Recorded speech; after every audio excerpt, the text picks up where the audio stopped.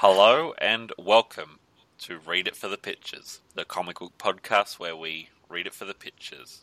My name is Dave Clark, and with me is the man who makes my pizza orders after Domino started hanging up on me, Neil Caput. How you doing, Neil? Good. Today we have Optimus Prime from IDW by John Barber and Priscilla Tramontano, and Department H by Matt and Suzanne Kind. So we're starting with the one which, as usually happens with my picks, was based on a property that's decades old. Yes, Transformers. I'm a little bit too young to have grown up with the Transformers, and I think it was part of the reason I was utterly baffled by this comic. And I grew up with a different set of Transformers. I watched Beast Wars a lot as a kid, so my Transformers are human-sized robots who turn into animals that are way too big to be in disguise, not these blocky things. That's blocky. That's kind of the adjective that we'll be using a lot here, I imagine. Yeah, the designs of the Transformers, will probably work well as toys, but as far as communicating a story in comics, they are very awkward. A lot of them look identical. Oh, yes. Optimus Prime is thankfully kind of distinct by being red with a blue helmet, but yeah, for the rest of them, it's hard telling who's who, to be honest. Yeah, that, and he has the faceplate for most of it, but when you can see him with a mouth and nose, he looks just like every other Transformer here. Not only are they based on toys, they're based on toys whose purpose is to transform from one shape to another shape, so there really isn't much room to have fluidity of motion.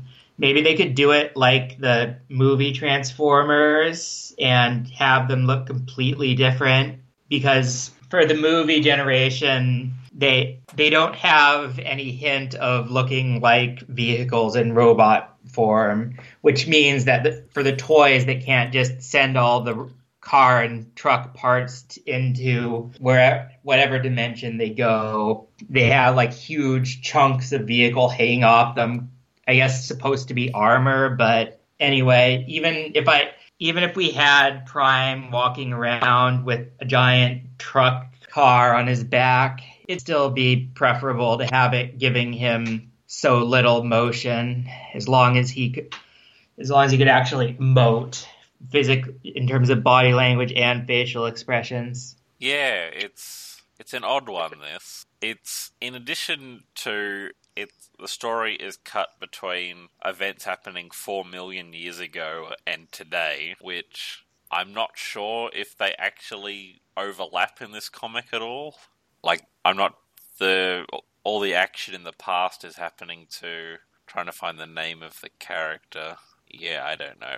Okay, so the guy in the past, we open with the guy with the red shoulder pads and the wings is Jetfire, and the guy with the missile sticking out of his back and the two red horns is Prowl. I guess they have a roll call page which shows faces of them, but that doesn't really mean anything when there's so little distinction between faces. Yeah, as far as ways to communicate who's who, I guess the most direct way is just to have a roll call page. They do have that early on, and it lists like headshots, like the characters that are taking place in the present story, the characters that are taking place in the past story. As I kind of forgot about that because all these guys look the same, and none of the characters in the past are in the present story, so I'm sure there's some payoff to this eventually, but for this comic, it just feels utterly bizarre. Yeah, you got this story happening 4 million years ago,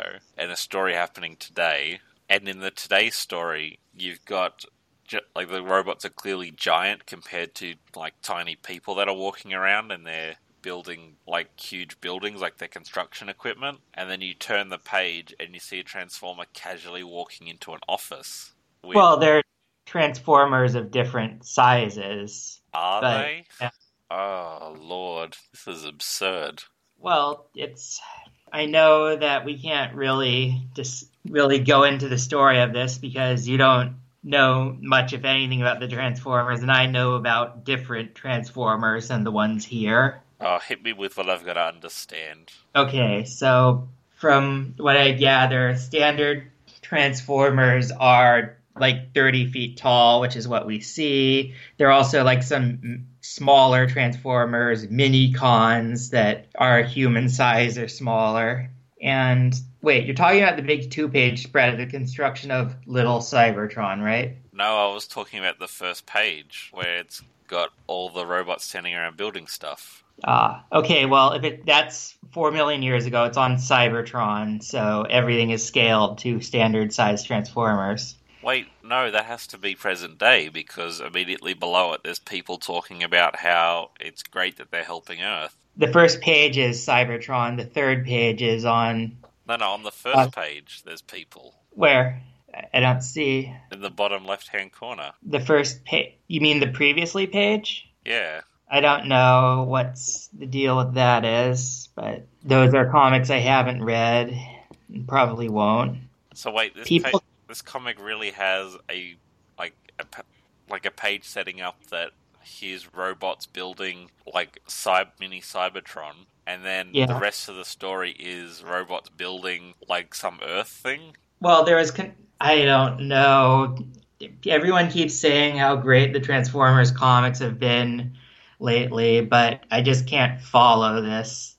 And since there was barely any action in this, and at least if there were action, there'd be something visually exciting to look at. But here it's kind of like an episode of The West Wing where everyone's wearing refrigerators, except a few humans. Yeah, it's weird to go from scenes of like the Transformers. Like, when I was reading this, I assumed all the Transformers were basically the same size. And you cut from scenes of the Transformers being construction equipment to rebuild stuff on Earth. And then you cut to 4 million years ago with one of the robots in a noir adventure and they get beat up in a back alley. Yeah, that is confusing. And I think I should say now that this is not the artist's fault at all. Whose fault do you think it is then? I think it's partially the fault of the house style that seems to be required for all these Transformers books. And the clear style guides for all the characters. Yeah, like the only people I can actually identify with here are the woman president, the G.I. Joe agent, who I guess they're in a shared universe of Hasbro toys, and the woman he's talking to. Other than that, and even in the few action scenes, like the noir scene with Jetfire being beaten up in a back alley, like that has to be one of the most awkward kicks to the face I've ever seen. I know these are alien robots that turn into vehicles and animals, but I still can't buy the way they move and it's not like there's much effort to put movement over the designs. You see, even when you see joints, they're like hard, ratchety joints. Yeah, returning to them being toys, there's a bit of an unfortunate thing that happens that because these are toys, they have colours that they're supposed to be. Like, I imagine somewhere there's a style guide that says this is the shade of red that Optimus Prime has, and this is the shade of blue like his helmet's supposed to be, and so on for all the colours. So, like, when it comes time to actually do something like a noiry scene, which you'd expect it to be very shadowy and desaturated, they're still walking around and everything's still bright as hell. Yeah, they're always shiny, even in low light. Not to mention, like, there's a scene towards the end with 3 Transformers who all have the same green and red color scheme, and I guess they're part of a unit that combines to make one super robot, but still, like, it's... Yeah, if we can divert from talking about the art just for a second, Yeah, It felt very weird to read a Transformers comic that occasionally asked you to consider heavy, like, moral problems. it's not impossible. There's no reason that you can't talk about police brutality in a comic about giant robots. It's hard to pull off, but if it is pulled off here, I don't see it because I don't really know what's going on. They're just talking about things that happened. And admittedly, I'm coming in on issue 7 of a series this is a mini series tying out of the 2 ongoing series that IDW have. And I, at the comic store, I got one of their reading chronologies, and it's all over the place what they want you to read and when. It's not like a simple volume 1, volume 2, volume 3. They're taking the Marvel tactic of a lot of reboots and a lot of tie-ins. This seemed to work for Marvel, I guess. Look at their Yeah. sales. But yeah, it's hard to know what to make of this one. Well, I think the humans are well rendered in that kind of anime style. I guess that's another part of whatever house style that IDW and Hasbro want for these books. Yeah, oh, and randomly we've got Optimus Prime floating in a Bacta tank. Was that explained? Or is that Float.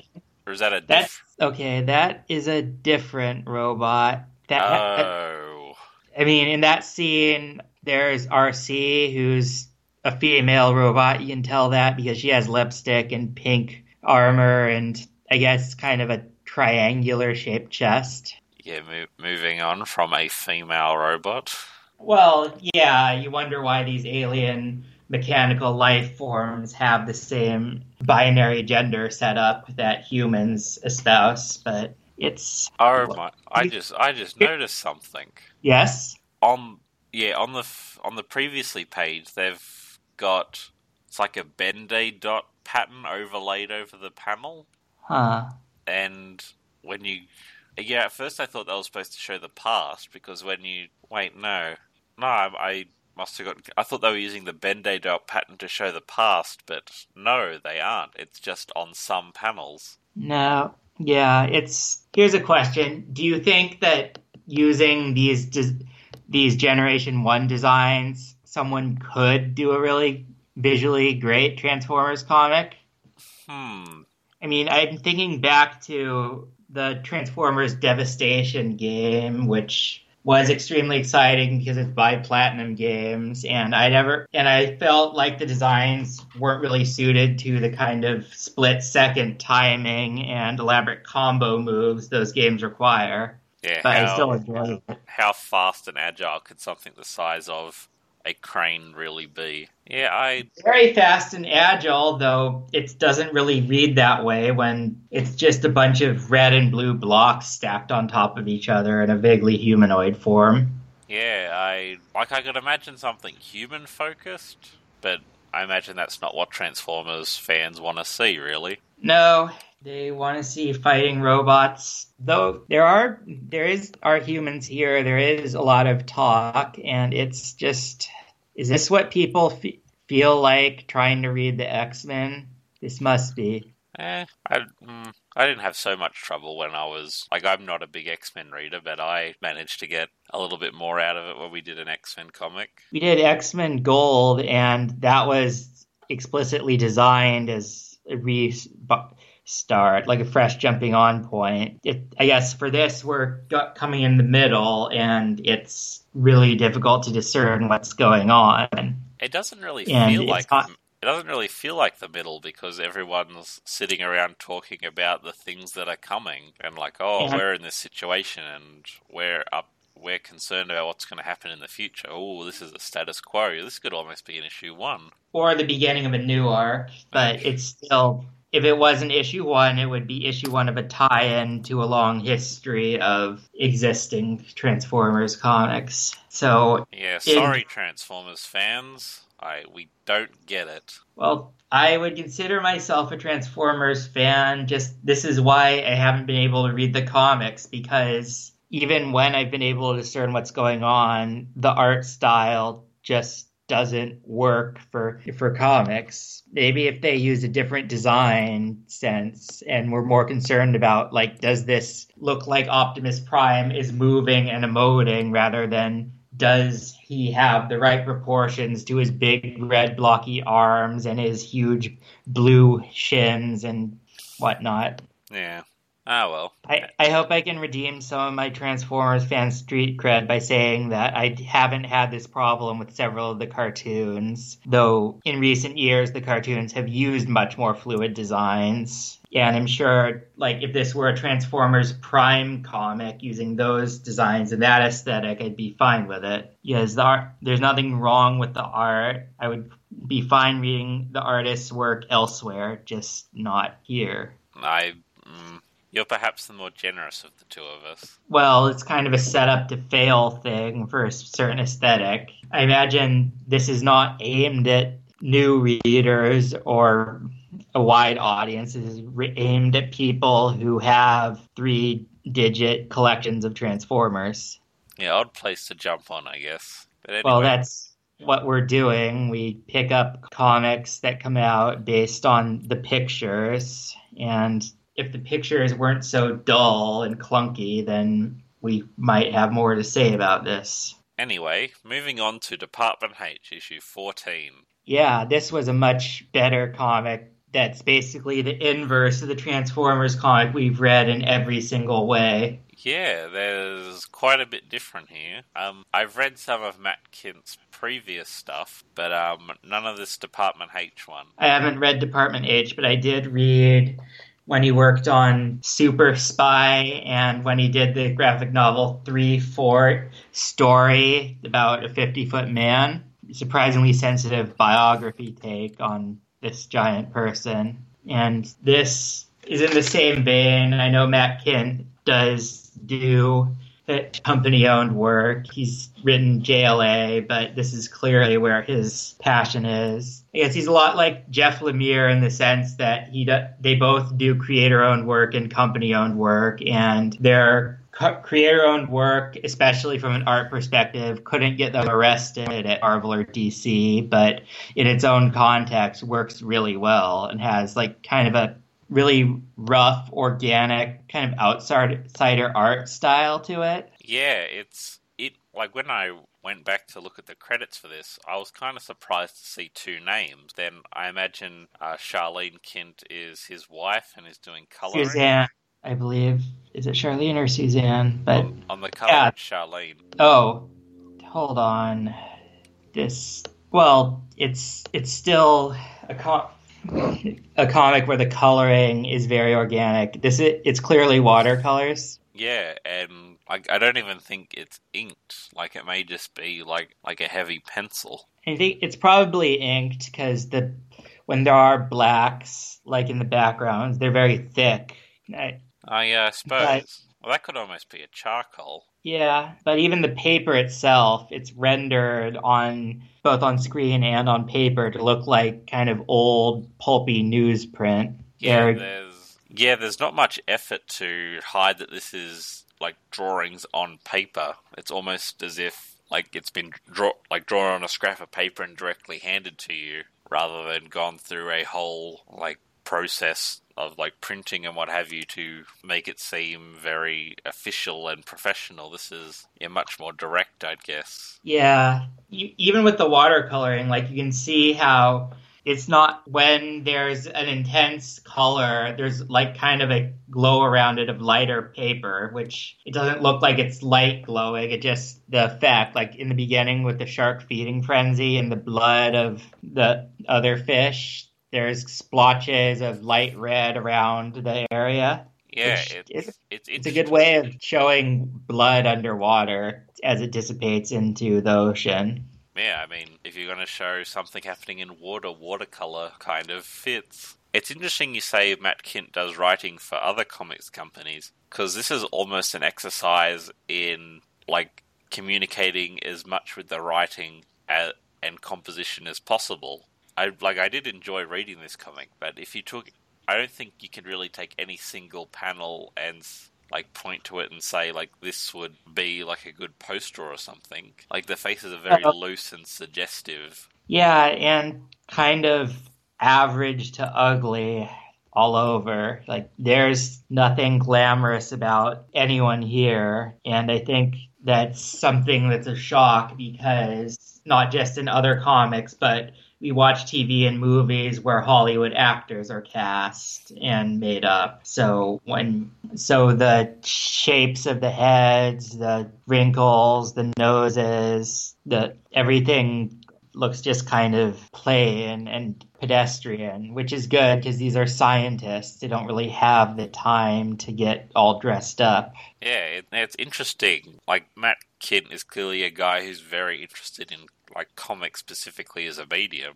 Like he's very conscious about the composition of how things are laid out. Yeah, a lot of it does use pretty typical grid layouts, some with widescreen panels, others with 9-panel grids.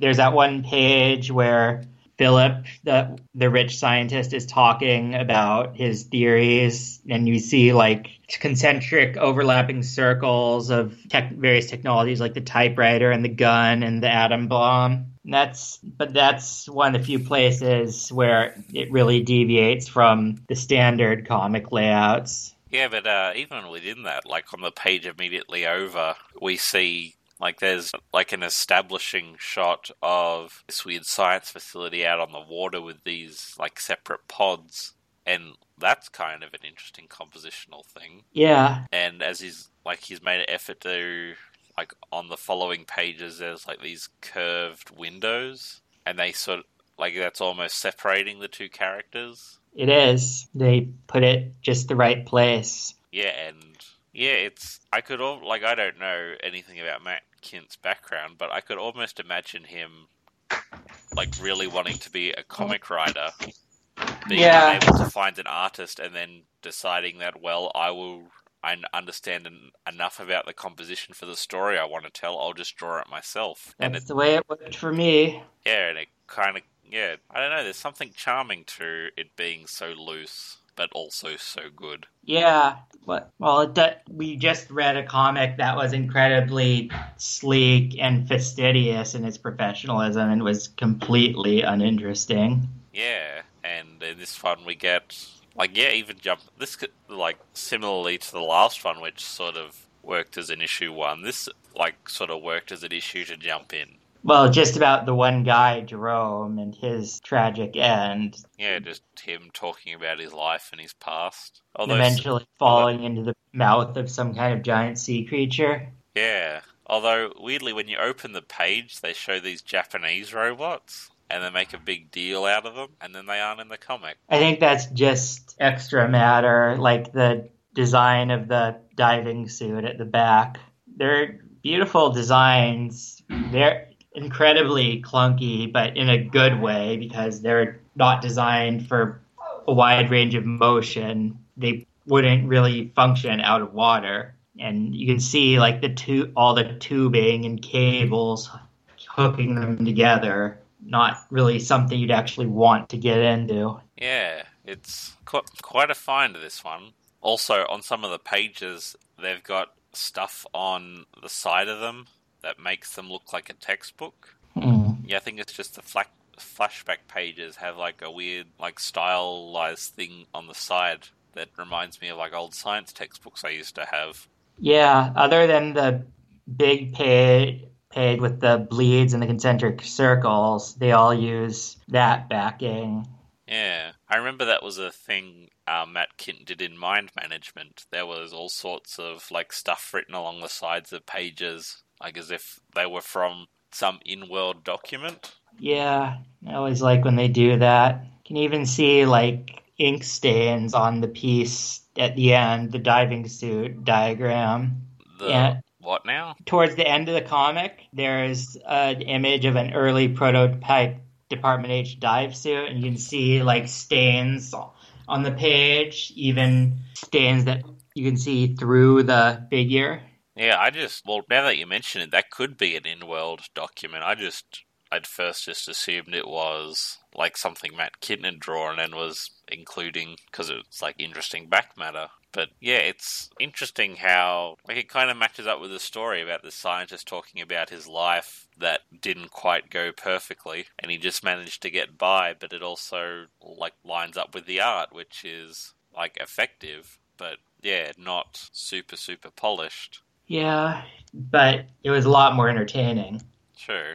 Although if this same art had been applied to that Transformers script, That would have been interesting. it could have been a disaster though. Well, Like, I'm sure that fans of Transformers would think so. Fans of different Transformers like me might not. But then that's an audience who's very trained to accept only certain types of media with a more glamorous presentation.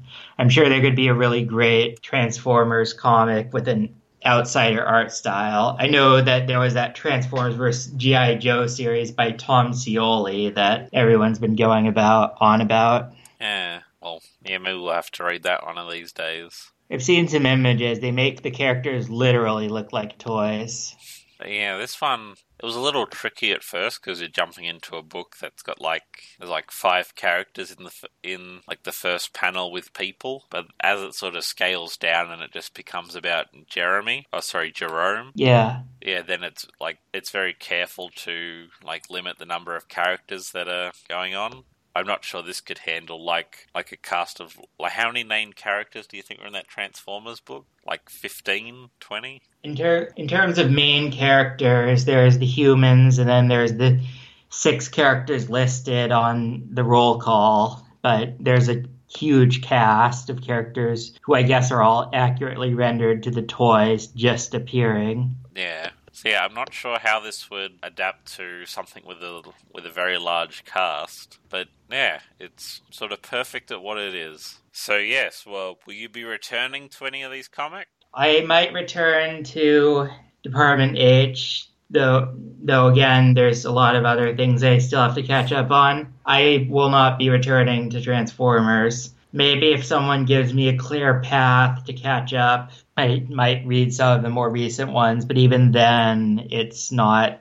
a particularly compelling book, especially when the art style is so cold. Oh, you're inviting some trouble now. You're going to get all sorts of Transformers fans giving you their reading lists. Reading lists I can handle. I thought you were going to say, like, death threats. No, Transformers fans are a mild-mannered bunch, I'm sure. Yes, what could go wrong? But yes, that's been Optimus Prime issue 7 and Department H issue 14. But yes, where can people find you online? Google Wirecats, WYRE cats, to find me and my many sites. Yep, and you can find me at daveclarkart.com, and that's Clark with an E. But yes, until next time, catch you around. See ya. Bye.